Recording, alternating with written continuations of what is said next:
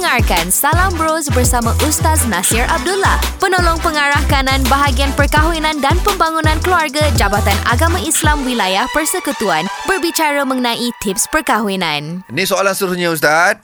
Sekarang kita nak tahu pula tanggungjawab isteri kepada suami. Baik, sekiranya bagi pasangan yang telah mendapat kebenaran berkahwin dan berkahwinlah, mudah-mudahan dengan perkahwinan tersebut akan mencapai sakinah dan mawaddah tadi serta warahmah dalam ikatan perkahwinan tersebut sehingga mencapai ketenangan dalam jiwa, dalam aspek hidup berumah tangga. Baik, Nabi SAW juga menjelaskan bagaimana untuk mencapai ketenangan dalam rumah tangga.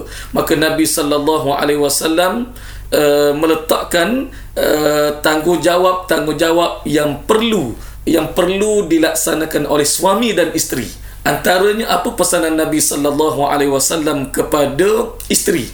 Antara pesanan Nabi SAW, haqquz zawji 'alal mar'ah alla tahjura firashah wa an tubirra qasamah wa an tuti'a amrah wa an la takhruja illa bi'idnih wa an la tudkhila ilaihi man yakrah. Apa makna itu?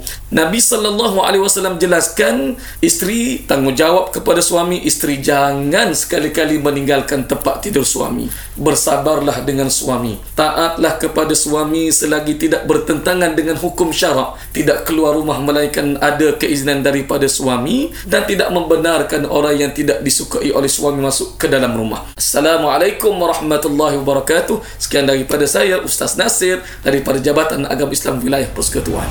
Jadi terus dengarkan Salam Bros untuk mendapatkan tips perkahwinan daripada Ustaz Nasir. Zayan Salam Bros setiap Isnin hingga Jumaat bermula jam 6 hingga 10 pagi. Zayan, #indah di hati.